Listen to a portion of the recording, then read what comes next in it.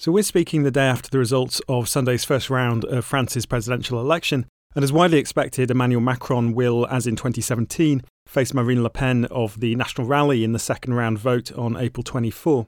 When we last spoke, Eric Zemmour was riding high in the polls and seemed to threaten Le Pen's place in the second round by splitting the far-right vote. Why do you think Le Pen in the end managed to actually increase her vote share on her first round result in 2017, in spite of the new competition from Zemmour?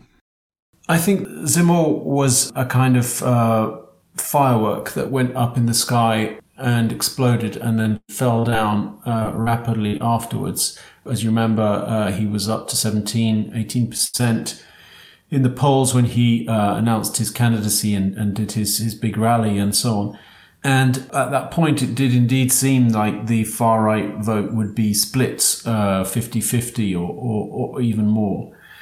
In fact, what happened was that Zemmour played the role of a lightning rod, if you like, or a cover for Marine Le Pen and her party. So because Zemmour was so outrageous and aggressive and took such radical discursive positions, he made her seem like she was something of a moderate.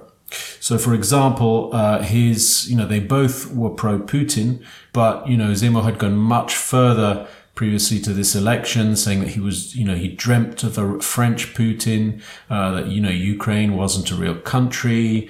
During the election campaign, he initially said that France shouldn't accept Ukrainian refugees and so on. So he was much more extreme in his pro-Putin positions than Marine Le Pen, although, of course, organically speaking, Marine Le Pen is much more linked to the Russian regime because her previous election campaign was financed by a Russian bank, and that was probably arranged by somebody within the Putin circle.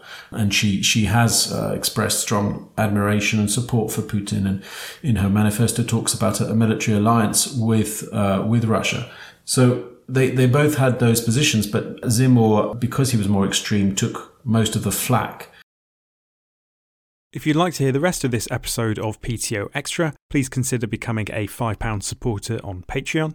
As well as getting access to extended versions of regular shows, you'll also get access to all future episodes of PTO Extra. Go to patreon.com/poletheoryother to sign up.